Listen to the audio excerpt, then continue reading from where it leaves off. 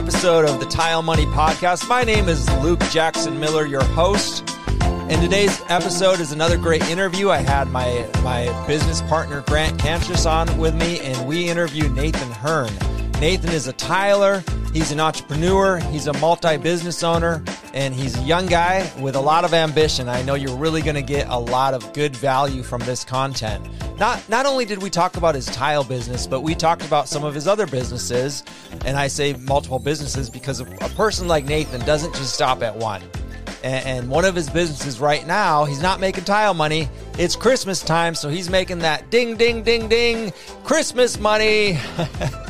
He's got a great side gig during the holiday season, and he slows everything down because of the basically the potential to make more money as a business owner and to mix things up and to live and learn and enjoy being an entrepreneur. And if you enjoy those types of discussions, I know you're going to enjoy today's discussion. Listen, Tile Money, this podcast, and our Facebook group, everything we do is brought to you by the Tile Money University. Tile Money University is where like-minded tile contractors, serious business owners are meeting every single week as a group to discuss their businesses, their challenges, their growths, how they can better themselves, how they can better their business, how they can better their communities, how they can lead better, how they can read the numbers better, how they can come to understand how much they should be charging to reach their goals and to set up a legacy business. If you want to learn more about Tile Money University, click on the link in the description of this video or podcast, wherever you're listening or watching this,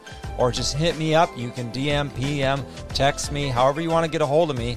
Just get a hold of me. Say, I'm interested in that Tile Money University thing.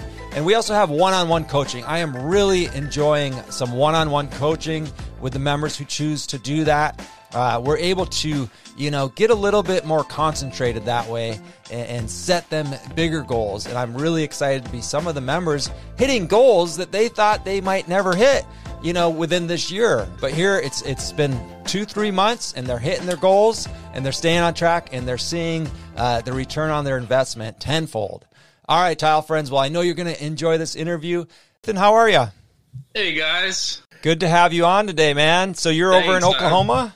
Yeah, and I'll just say that I'm honored to be a part of the show. Like I hear on talk radio all the time, long-time listener, first-time caller. Right on. And, based on some of the past guests, I'm in rarefied air. I'm in good company, so I'm just honored to be here. I love talking shop and excited to get into it with you guys. Nice. Well, give us the introduction, where you're at, and kind of also like your early years of, your introduction to the trade. Yeah. So, I have a very, it's a non-stereotypical tile guy background, I guess you could say. I went to college for music. I got a vocal performance degree. So they taught me how to sing opera, and I learned all that stuff. I worked in churches for a couple years. And in the meantime, while I was doing all that, became a homeowner and was too cheap to hire anyone else to do work on my house. And so that's how I learned how to do it. I was, when I was younger, I was sneaking into my dad's workshop and using tools that he didn't want me to use when I was 12 and 13 years old, doing woodworking and stuff like that. And I've always been curious about, just construction and how that stuff came together and how that worked. After I got tired of working at churches, I worked at a lawnmower shop, like all tile guys do in their beginning stages. But that was cool too. I learned how small engines work and machines and stuff like that and how things go together. After that, I started doing side jobs for people. And then eventually it got to the point where it was big enough that it would have been dumb not to go out on my own. And so I did that. At the time, it was a handyman business. I had handyman in the name. And that was great for a while. There seems to be a certain stigma, maybe stereotype about handyman type people. And honestly, that was good because I kind of set myself apart as like, a high-end handyman type person that you could trust to be in your home and stuff like that. And it took probably 2 or 3 years of doing everything. I mean, everything home improvement related, to figure out that I just love doing tile. I love doing bathroom remodels, custom showers, stuff like that. And the past couple of years, it's been all that, and changed the name earlier this year to just Very Good Remodel and Construction. And, that's all I'm doing. I'm booked out for the rest of this year. I don't know when this is going to air, but this is, we're in July right now, I guess. Mm-hmm. And part of that being booked out for the rest of the year is my other business, which we can get into that too. But it's been a wild ride, and I never thought that I would enjoy something as much as I enjoyed doing tile. I mean, it's enriched my life in a way that I can't even comprehend. I mean, I just love it. Yeah. You're my second interview for the day, and the first one, Montrell, he also bought a home. Well, he was 21. How old? I guess that's irrelevant. But he bought a home at a young age, and as a young man, he had more energy, and that's why he started teaching himself the trades to fix up his first home. Right. And that's what led to now, 15 years later, he's actually building homes. Wow. So this is kind of speaks to the power of, we all, you said it yourself, like you don't have the typical background story, but we all, got here somehow. When I came up in it, my crew, my boss was like a semi-professional musician, and he used to tour with a band a little bit, and he had the band was I don't know how many guys were on the band, but he had 4 to 5 of the band members still working with him in tile. And so our job site was filled with music every single day. Both, if there wasn't music on the radio, you had guys singing, you had a guy singing the bass lines in one room, and somebody singing the treble, and somebody, making the beats over in the other room. Like we would typically tile the whole house in Tucson. So we would have, 3 to 6 guys in one house working in one day, and we would just make our own music if we didn't have it on. I mean, not me, I've never been a musician, but these guys. But I think an opera singer, tile guy, that's something I've never heard of. So I'm kind of curious to know, what goes into becoming, an opera singer, and, the training. I mean, I imagine there's a lot of commitment to that. Yeah. It wasn't that I wanted to do opera or classical at all. It was just I was super into music, and I knew I wanted to be like a music leader, worship pastor type person. And those goals have changed, obviously, but it was more of I have to do that kind of to get the music degree, and honestly, I mean, I hate to say this, but I don't know how much that degree has served me. I learned a ton in college, and I love my time there. I met my wife there. And so it was an amazing experience. I wonder how far along my tile business would be if I would have known from the beginning. But you can't do that. And I'm just glad I found it eventually, because there were plenty of times in my life where I was resigned to working a 9 to 5 for somebody else at a job that I wasn't really passionate about.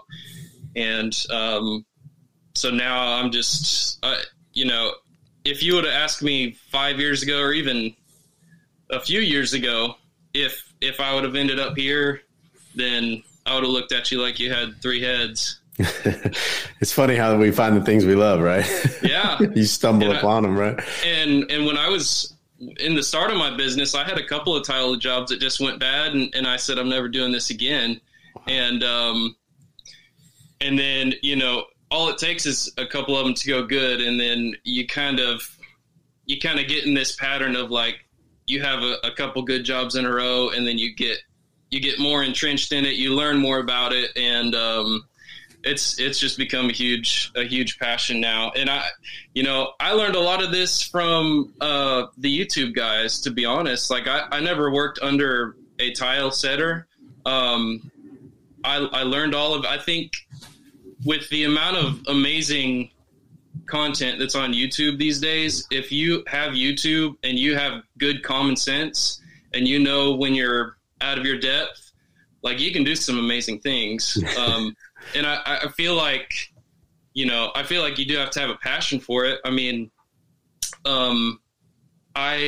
this is going to sound weird, but I put on tile videos to go to sleep sometimes. Like some of those hour-long Sal videos where it's like tile ASMR almost, where you just hear the trowel marks and the grouting and stuff like that, and then every now and then you'll hear the squirrely voice because it's time lapsed, and it's just one of those things that like I never thought I would be involved with something that's that all encompassing. And this is probably going to lead into one of the other things that I would love to talk about if you guys are able to, but I posted about imposter syndrome in the Facebook group. And I've been mulling that over for a while because you get some of these higher paying jobs and you see the profit come in at the end of the job, and you just feel like, I've never done that for that. I've never done something that I love for that amount of money, and to be able to, everything's paid and it's all clear, and it's like, I can have this money now. And part of that's just running a business in general. Right. But I feel like the more I've thought about it, the more I think that, I'm just doing some higher level stuff. Like the good tile guys in general are just doing some, the stress level may be higher. But again, I think a lot of that does come down to the passion you have for it. And somebody who doesn't have a passion for it isn't going to keep going, like we do.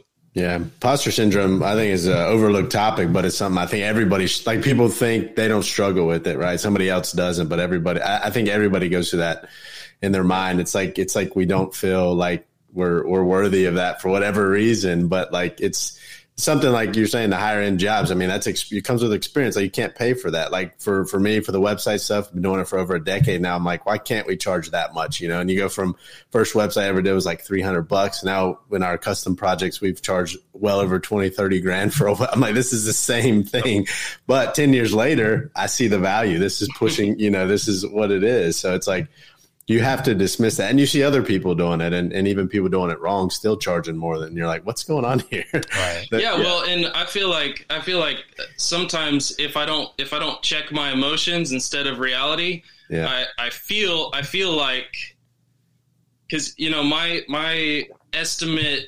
acceptance percentage is going down, the bigger I build my business. So the number of estimates that get accepted is percentage wise is going down, which is what I want. And sometimes, that's the natural process of just economics, but sometimes you feel like the only reason this person accepted this is because they're a sucker. Like I found that one sucker, and then you do an amazing job and it's like, they're so grateful for it and thankful for it. And, they're happy to pay you that money because, there's so many, like I'm sure a lot of your listeners follow Tile Flooring and Fails. And I love that site. Yeah. It's so fun to watch. And I hate tearing down other contractors, but at the same time, it's just fun to see the pictures from all around the world. But, it's so prevalent. Yeah. I tear out showers all the time. I tore out a year-old shower where the guy used mastic on the pan tile, and the lady had river rocks coming up on her feet when she stepped out of the shower. And, the pan was just like some lumber that was sloped down, and they put Quikrete in it. And it's rough out there. Right. And that's that's one thing that I like about the tile game is that you really can really set yourself apart, and it's not that difficult if you're really into the details and you love doing it. Yeah, and you said it. It's like an art to you, which people don't think about. It's not just a job, It's something. And anybody that is playing at that level in anything they do, it's an art to them, right? They're a master at it. I don't care if it's basketball or singing, whatever it is. It's an art, right? They truly love it for what it is. It's a finished creative piece. It's like even flooring. You know if it's bad, but you put in flooring or laminate or something, and you see it at the end, and it's like, yep, that's a laminate floor. But you see a tile shower, and even the design overall is one of those things that you walk in and you go, wow, it's you can put some of your personality in it. You can put the homeowner's personality in it. Even the millions of different ways that everyone does their niches, stuff like that. Mine tend to be the same because I'll do jobs and show them pictures of it, and they're like, I want that, There you go. And so it's just, it's a blast. I love doing it. Yeah, it really shows too. Your passion for it shows in your work and the way you market yourself and have discussions. This imposter syndrome, and I'm happy to dig into this as much as we want, because this is something that goes untalked about and maybe ununderstood. I think for tile guys, what it looks like is, and you brought up, you kind of touched on a couple points, like if we're all hanging out in Floor and Tile Fails or, Tile Love or Tile Money or whatever group, we're in, or all of them, right? We hear a lot of our peers talk about apprenticeship program. You're not a real installer if you're not an apprentice, well, let's just take that one, for example. And then, people talk about YouTube, you can't learn on YouTube. Well, no, actually, and you mentioned it, Nathan, if you have common sense and good eye-hand coordination, there's not much you can't do by slowing down, watching some videos, making some mental notes, preparing your mind, gathering the tools, and taking the steps. Yeah, you're going to be slow, and yeah, you're going to make mistakes, but 20, 30-year veterans in this trade make mistakes every day, possibly, Yeah. So one of the ways that I've learned to combat imposter syndrome, and you mentioned it, was to quiet all that noise down. All that noise, it's just noise. It's just people talking. It's just yap, yap, yap. Who's buying from you? Focus on them. Who appreciates your work? Focus on them. Who's paying your bills? Focus on them, because nothing else matters. You're in business for those people, and that's kind of what you explained. And have you found any other tips or any other, mental fortitude, actionable advice? So sometimes it's best to just pause and look at the facts. Yeah. I mean, look at the facts of the situation. We were doing a mother-in-law suite. It was during the height of COVID, and they were blocked off from the rest of the house. And it was a kitchen remodel, I think, but we were working in there, and they would come in after we had left at the end of the day, and the lady texted me one day afterwards, and she said, we just went and looked at everything, and it looks amazing. You guys are working magic in there and that kind of thing. And my first thought was, and I was working with somebody at the time, I told him, I was like, man, I wonder if she's really happy with it, because if we were just good contractors and we were just doing the job, she wouldn't feel the need to give us something like that, throw a bone, Mm-hmm. And I wonder if she's not happy with it, and she's just trying to, push us forward in a better direction. And I had to push back on myself. I was like, man, just take the compliment. If they're not happy with something, they're going to tell you. And, you kind of have to ride this line of extreme precision versus profits. And I don't care who you are. No tile job is absolutely 100% perfect. Right. if you wanted to make a tile job 100% perfect with no difference, no 64th inch gaps or differences here or there, you'd be there for months. And it's like, well, not only that, but the reality is it's impossible. Exactly. Striving for perfection is good, but holding yourself to perfection is impossible. You would be there forever, and perfection is the enemy of great. Perfection is the enemy of accomplishing it with everybody happy. Because if you're just striving for perfection, you're unrealistic. You don't. It's that dance of like, what are you allowing? What are you allowing to be okay? Like, I don't want to say that I learned everything from YouTube. I love the YouTube tile guys, and every new video that comes out, I just eat it up. Yeah. But it's like, what are you willing to let be okay and say that I'm just going to cover it with grout? And my level for that is really high, and it's I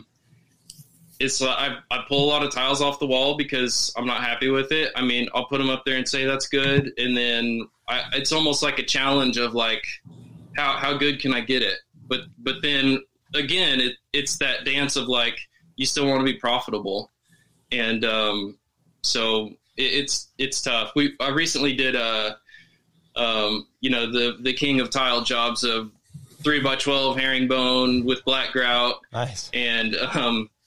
And it's tough, man, when you're putting it up and you're like a hair off somewhere, and you do your best. I've recently used those wall flattening shims from Built with Foam. I love those because the wall was leaning way back, and I was rebuilding that whole side of the wall, and so everything with the wall was perfect. And but then you also have imperfections in tile, and it's like you see the grout coming through, or the thin set coming through in different spots, and when you're putting it up, it's just like, oh man, this is not good. And then you grout it, and it's like, I can't even see the spots that I was worried about. And then especially with everything put together, it's just like, man, I think someone commented on my post and said, I would rather feel bad about it while I'm building it and feel good about it later than the other way around. Right.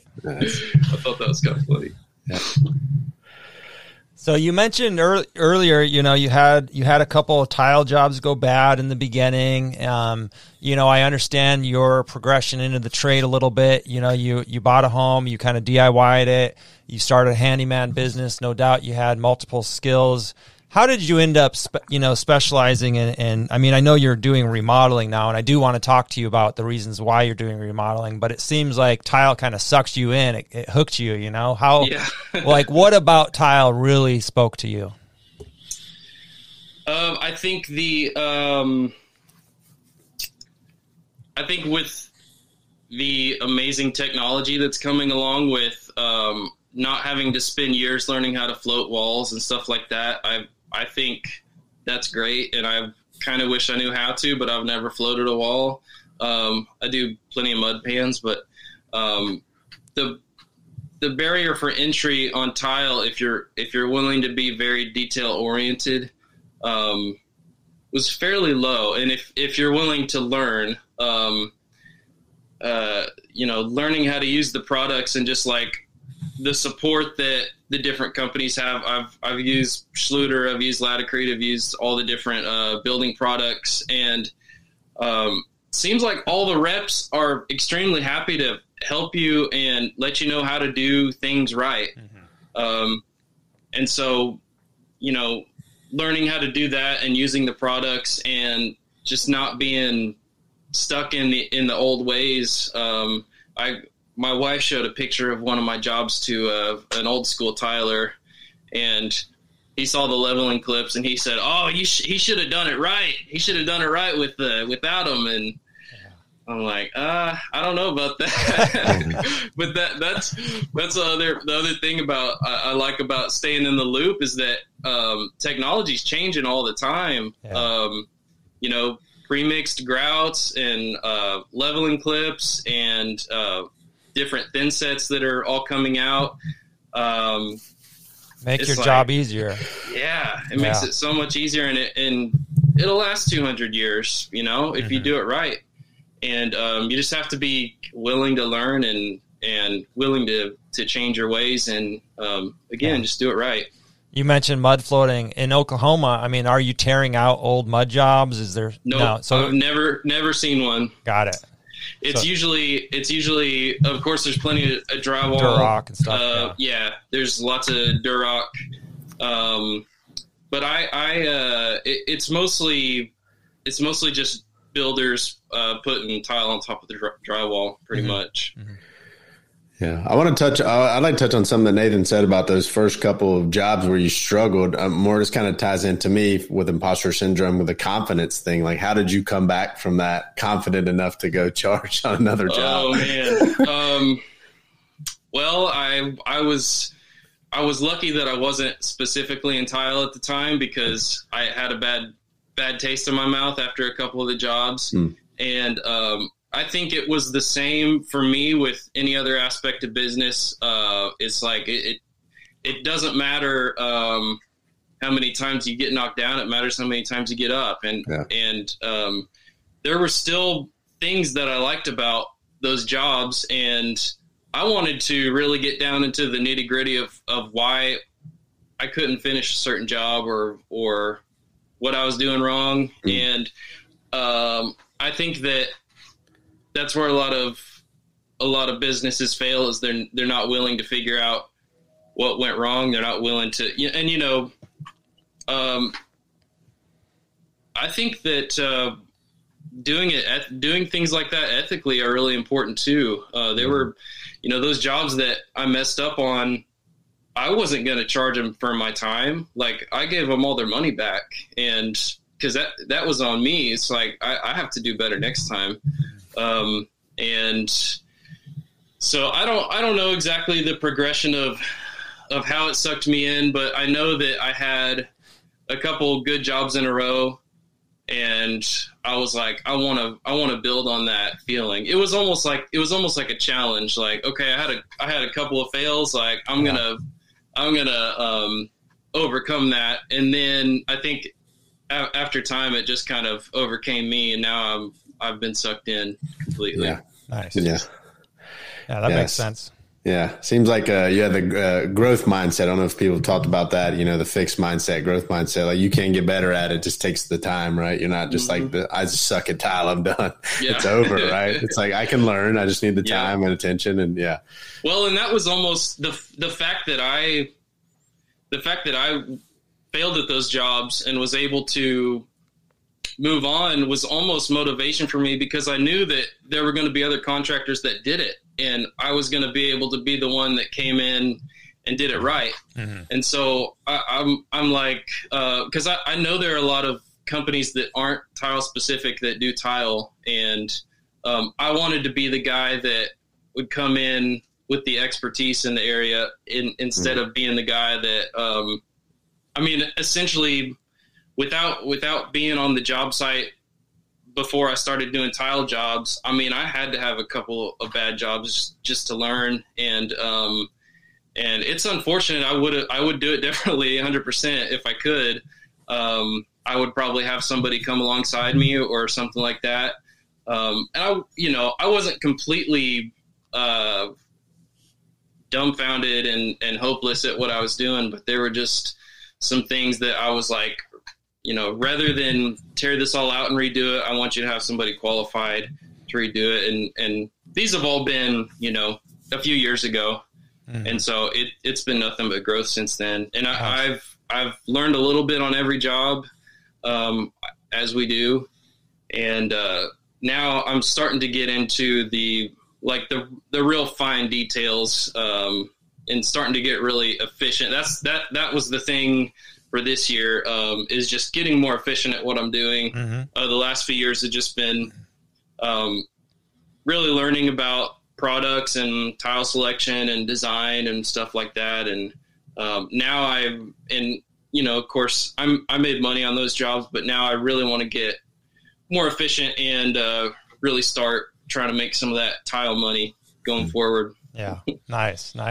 Yeah. So tell us a little bit more about how you have it set up now. I mean, you're a remodel and construction company.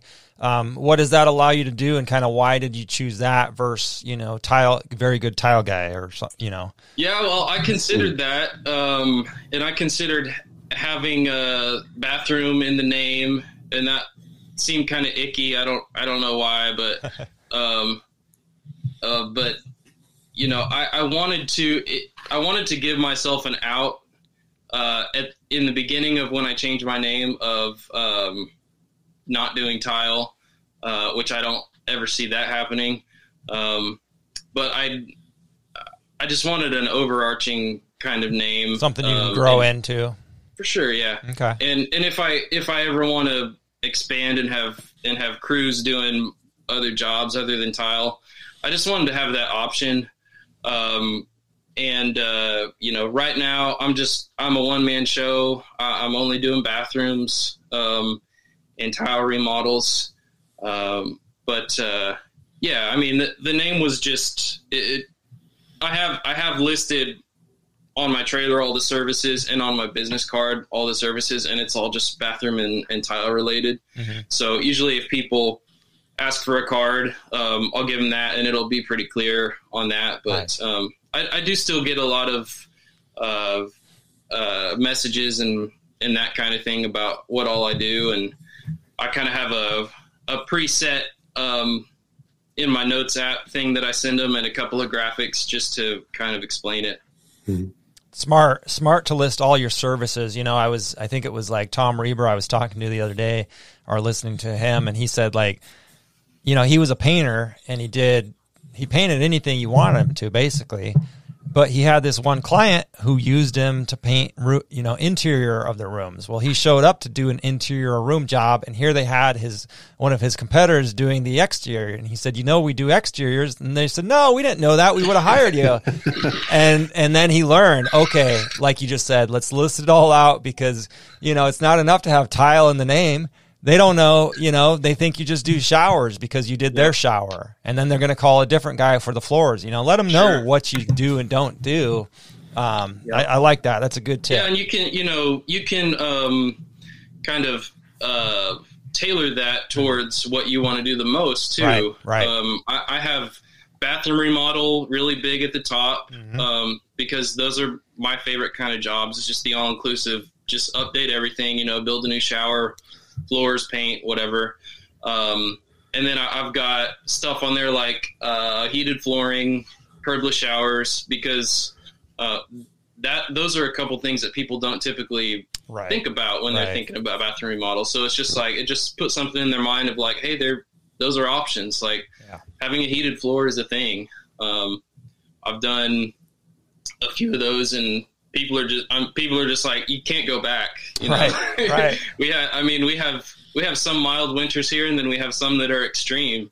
Yeah. And especially if you got an exterior wall, it's cool to just walk in there, and it's almost weird. It's just like, you don't think of it as a heated floor. You just think of it as it's not cold like tile normally is. But it's a cool process. Absolutely. So you mentioned earlier you have did you mention like you have a second business besides this? Did I hear that correct? Christmas lights. Oh yeah, that's right. We were going to talk about that for that's your winter business. That's your Christmas business. That's the other thing that all other tile guys do, right? Is they have their tile business and they have their Christmas light business. No, when I, as I mentioned earlier, I worked for a lawnmower shop for about 5 years, and most lawn guys will do lights in the winter, and that's where I learned how to do it. And it was also a way when I first went out on my own, because I was nervous. I didn't have a ton of money in the bank. I had a regular job. I had 2 kids at the time. The budget was pretty tight, and I was like, I think there's a lot of potential in me starting my own business. And Christmas lights was something that, like, I know I can make a lot of money in a little amount of time, based on what some of these lawn guys are doing. A lot of firefighters do it because they work 24 on, 48 off, and they're good with ladders. And so a lot of firefighters do it. But that's where I learned how to do it. And we essentially cut it off of a 1,000-foot spool, and they pick their color. We find a power source, and it's all LED. It goes quick. So we only, need one outlet. You don't have extension cords all over the roof like in the old days. And I was astounded at how much I could make doing tile. I was flabbergasted at the demand for Christmas lights. And because when you first think of that subject and the idea of someone coming to your Christmas lights, there are some parts in the country that it's like, what? Like that's real? Like other people come and hang Christmas lights? And then you get into the business and it's everywhere. And it's crazy, the demand that happens. And another thing that's great about it is it's recurring revenue. Mm-hmm. And, you have a certain amount of people that you do reinstalls for. Some of them move away. Some of them can't afford it this year or whatever. But, you have a certain amount of revenue coming in. Wow. At that part of the year. And the other great thing about it is I make enough money during that time that I feel good about taking a couple of weeks off during the middle of December.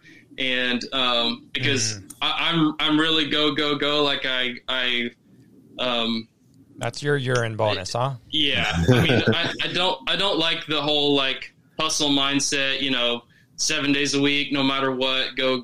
But at the same time, like when I'm working, I'm working. So, those 5 or 6 days a week that I do work, they're very, head down, getting stuff done.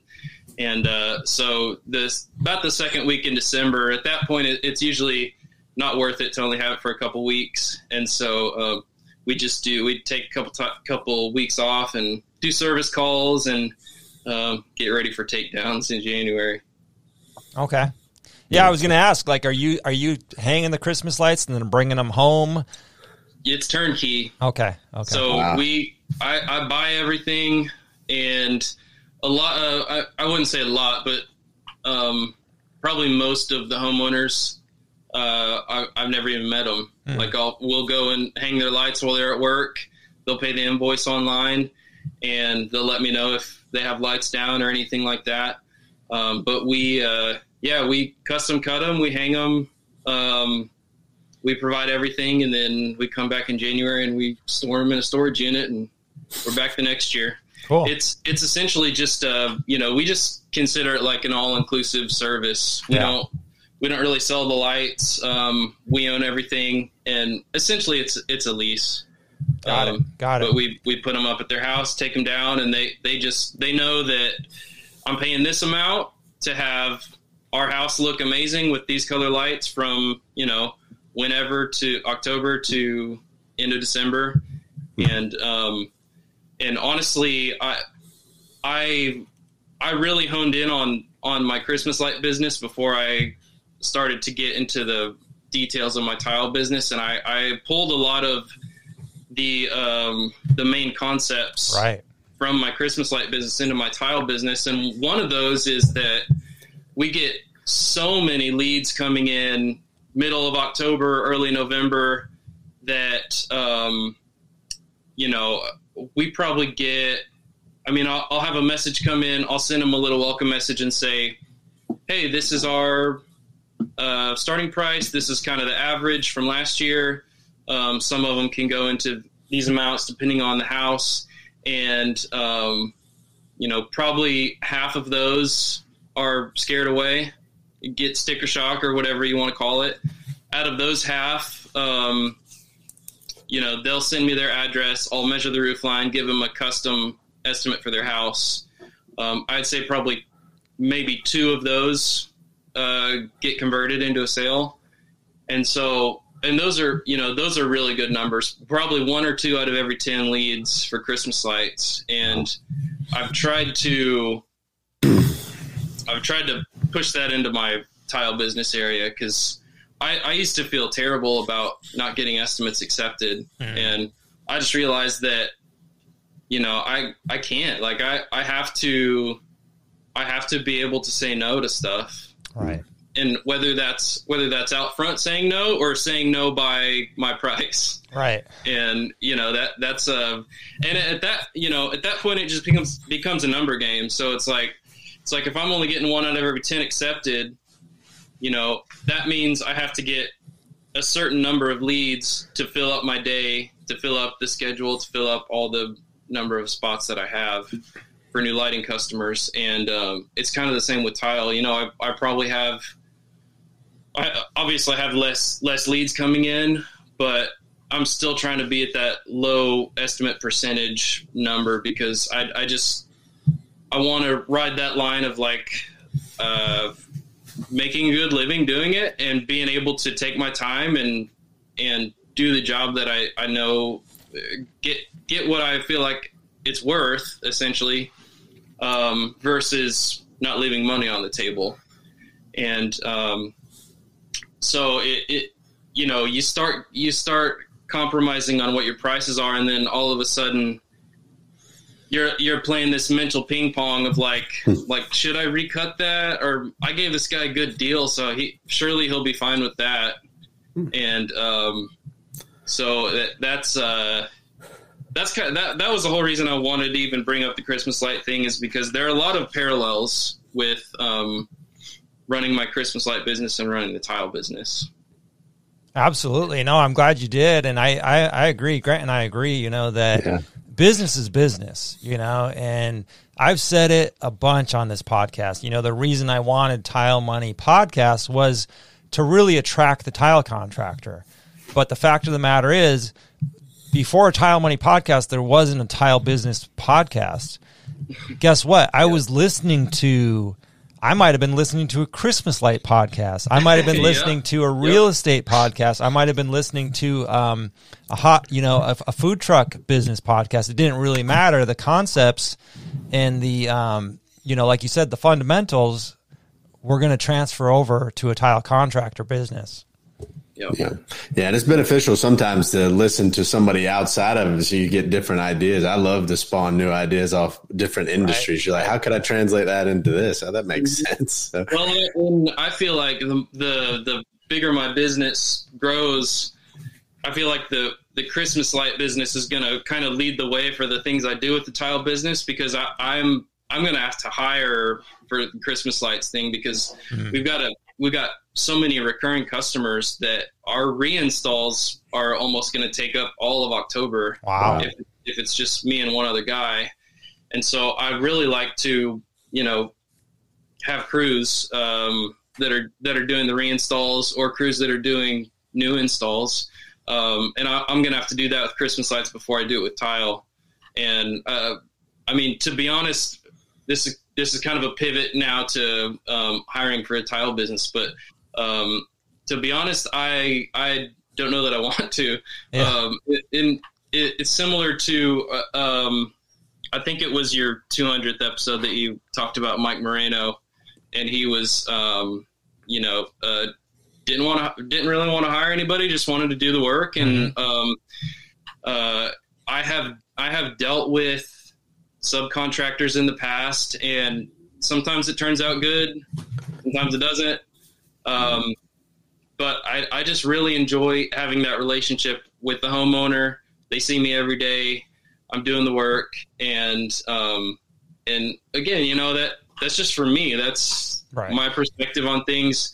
There's nothing wrong with guys who are general contractors or are selling jobs and then hiring them out to different people. But talk to me next year and I may have a whole different, different perspective on it. But just for now, it's like, I want to nail down and get absolutely certain that I know what I'm doing in the business. And then, who knows? I mean, I may hire people to do tile for me. I may get into real estate and, you know, work on my own homes instead of working on other people's houses. I've considered doing that.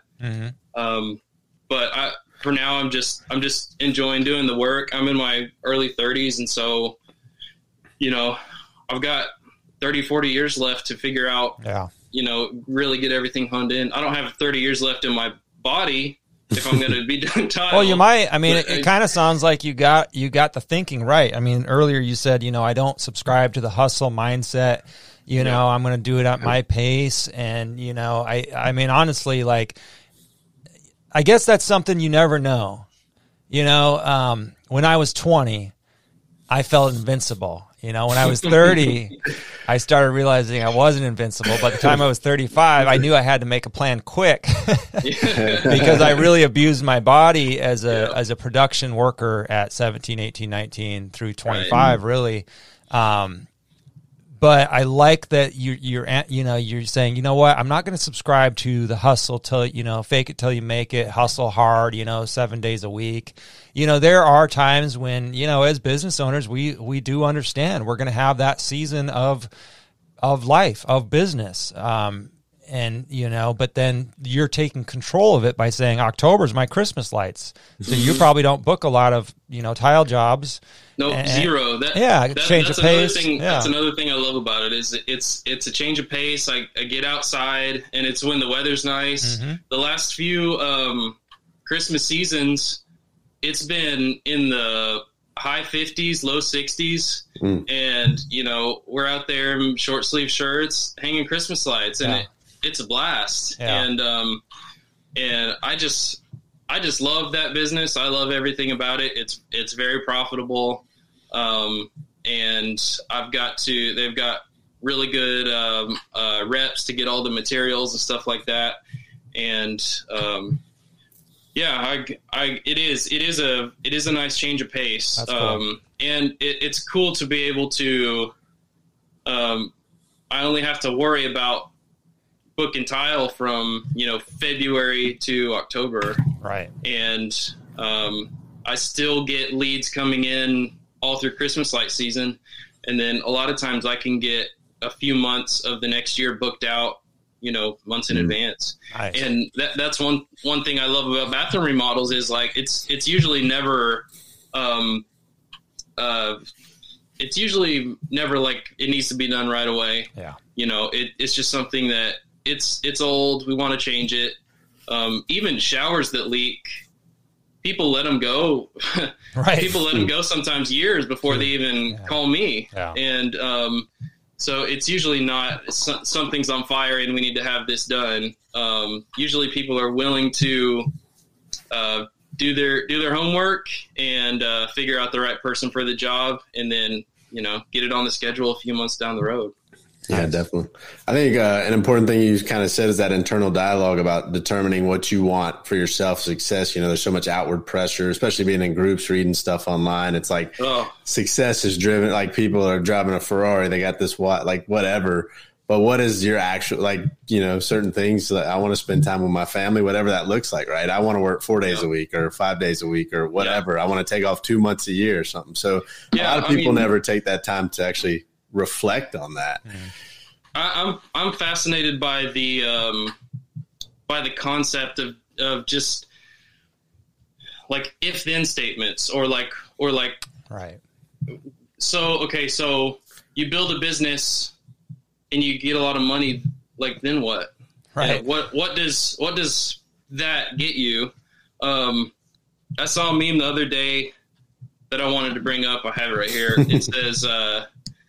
It says, I want to be rich means 1, you want to get rid of the alarm clock. 2, you want to leisurely spend time with people you love. 3, you want to stop worrying about the rent or whether you can buy healthy food. 4, you want to be able to help. 5, you want to do more of what you love. And I love that because it's like, you know, we're not just like greedy people that just want to get all the money and be able to just buy whatever we want. It's like we're trying to make money so that we can spend time with family, so that we can like give money. I want to give to stuff that I believe in.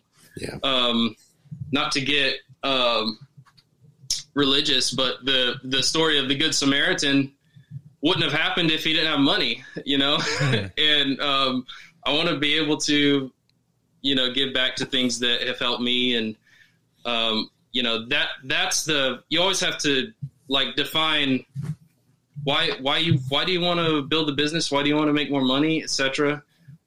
Because I could probably, I could probably double my revenue and not take much more home and say that I have a such and such dollar business just for the pride of it, but I don't have any interest in that. And I'm not saying that people who that's their goal to make revenue more are evil or anything. But I'm always thinking what I'm doing this so that I can do what, so that I can do what, so that I can do what. I think there's a misnomer that people who make a lot of money, they just do it so they can go, sip margaritas on the beach. Yeah. And I think, you do that for 2 weeks in a row and you're going to be bored, and you got to have a purpose and a thing you're driving for. But Grant, you mentioned something about the groups, and I just want to say that, dude, the Tile Money Facebook group is one of the most uplifting Facebook groups I've been a part of. And I think that, your personality and the way that you deal with things, Luke, is a big part of that. Being a part of some of these Facebook groups is vicious, man. And it's just one of my favorite quotes is, comparison kills creativity. Yeah. And one of my other favorite quotes, actually, and this really applies to Facebook groups, is never take criticism from someone you wouldn't take advice from. And I saw that, and I don't know, I probably saw it on a meme page or something, but I saw that and I was like, man, there's some things that are internalized in you for a long time, and then you see them and you're like, oh my gosh, somebody just put that into words in a way that I couldn't, so simply.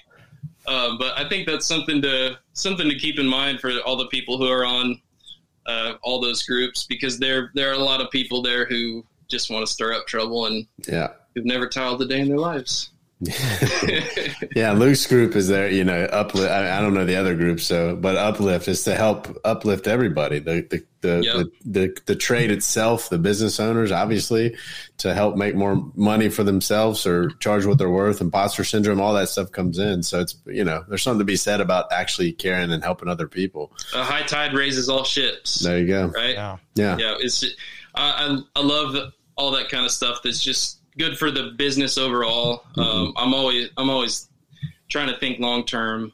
Yeah. In any area of life, but especially in business, there are things that you put into motion that you're not going to see the fruits of for a long time. Right. There are some jobs that are like, I'm just going to call this job a loss because I want to get that saw that's going to make the next, 10 year of jobs way easier. Yeah. I just got 2 Grabos and that hurt. Right. I mean, they're not cheap, but I used them on a glass panel on a recent job. Yeah. And it was like, man, I should have done this a long time ago. I didn't think about the cost anymore. I think that's the one time that you complain about all that high cost stuff is the time you buy it. But right.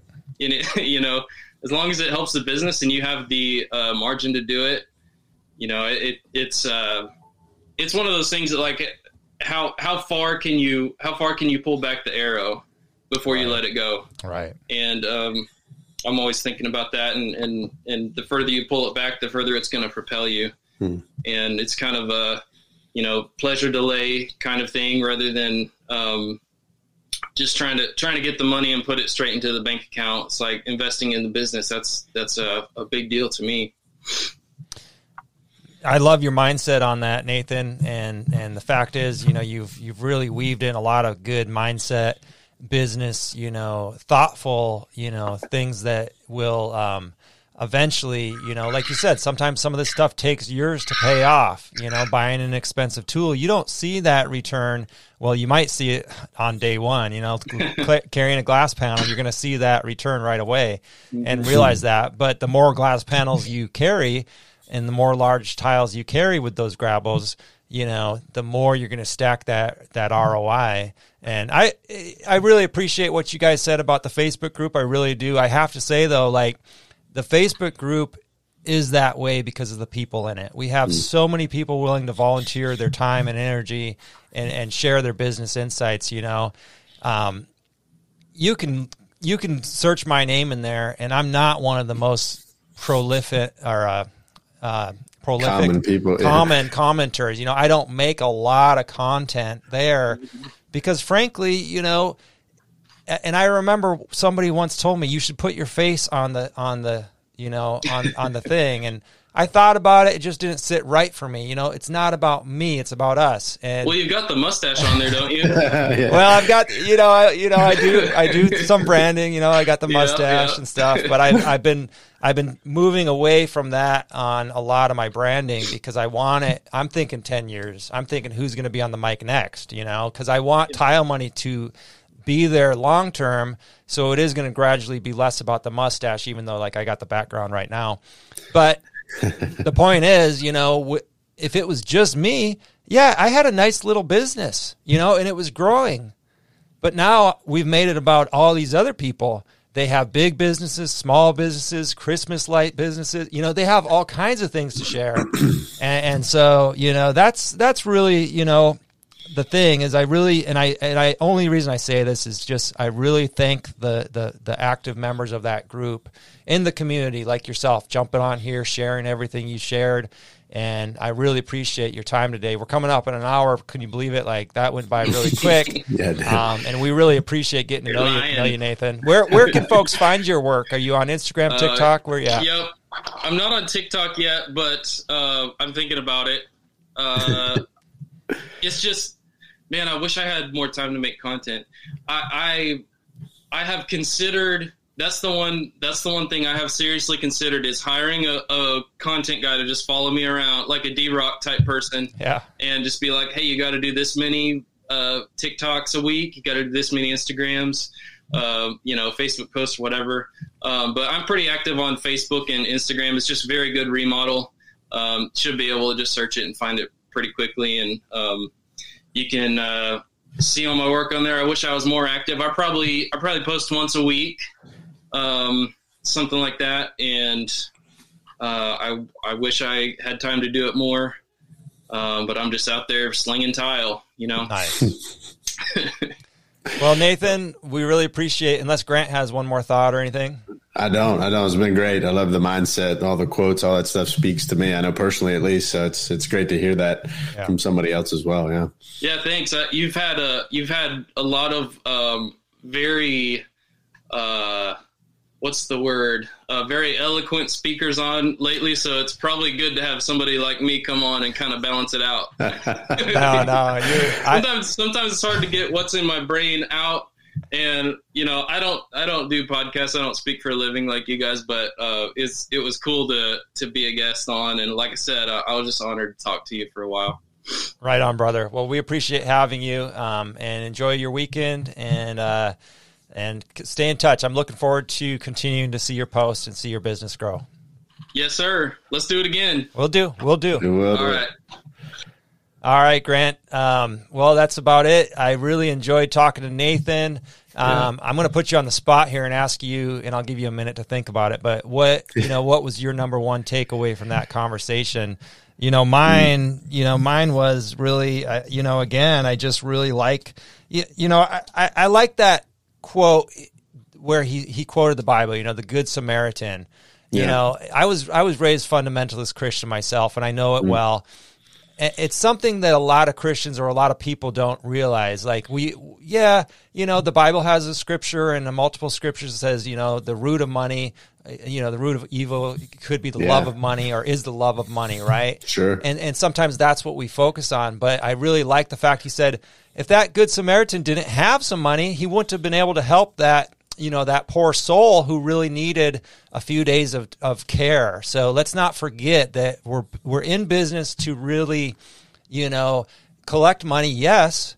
Mm-hmm. But what can we buy with that money? Who can we help? The community, the employee, the homeowner, Yeah. So that was one of my takeaways. You want to share something? Yeah, sure. But I mean, like you said, money has utility, right? It's like some of the most philanthropic people, obviously, they're some of the richest people in the world. Right. People look at rich people as if they're evil or whatever, that, some type of animosity. But even within a church, I feel like the people that have the most control over the church, I've heard this from a preacher, are the people that have the most money, right? So they're going to point the church. So separate from that, I really like to talk about the imposter syndrome. And to me personally, it comes back to a confidence thing. At least when I reflect myself on why couldn't you charge more? Why don't you believe in yourself or trust yourself to do this? That kind of thing. I think a lot of people struggle with confidence no matter how far along they are in their business. And for Nathan to be able to have those first couple of jobs where he struggled and not give up and have that growth mindset to like, I'm not that good at this yet. I'm not perfect. I'm not where I want to be yet, but I can learn to get there. And he actually strived for that. Obviously, he found a love with tile, and that's going to speak to a lot of people in your community. But that need and want to get better and continue to elevate himself. And still to this day, he's still doing the same thing, just wants to get better. And at the end of the day, that translates into happy clients, which that's the whole goal of the business in the first place. Right. Tile friends, please stay positive out there. There's so many opportunities out there for business owners, for entrepreneurs, and above all else, please stay profitable, Tile friends. All right, over and out. We'll talk at you next week.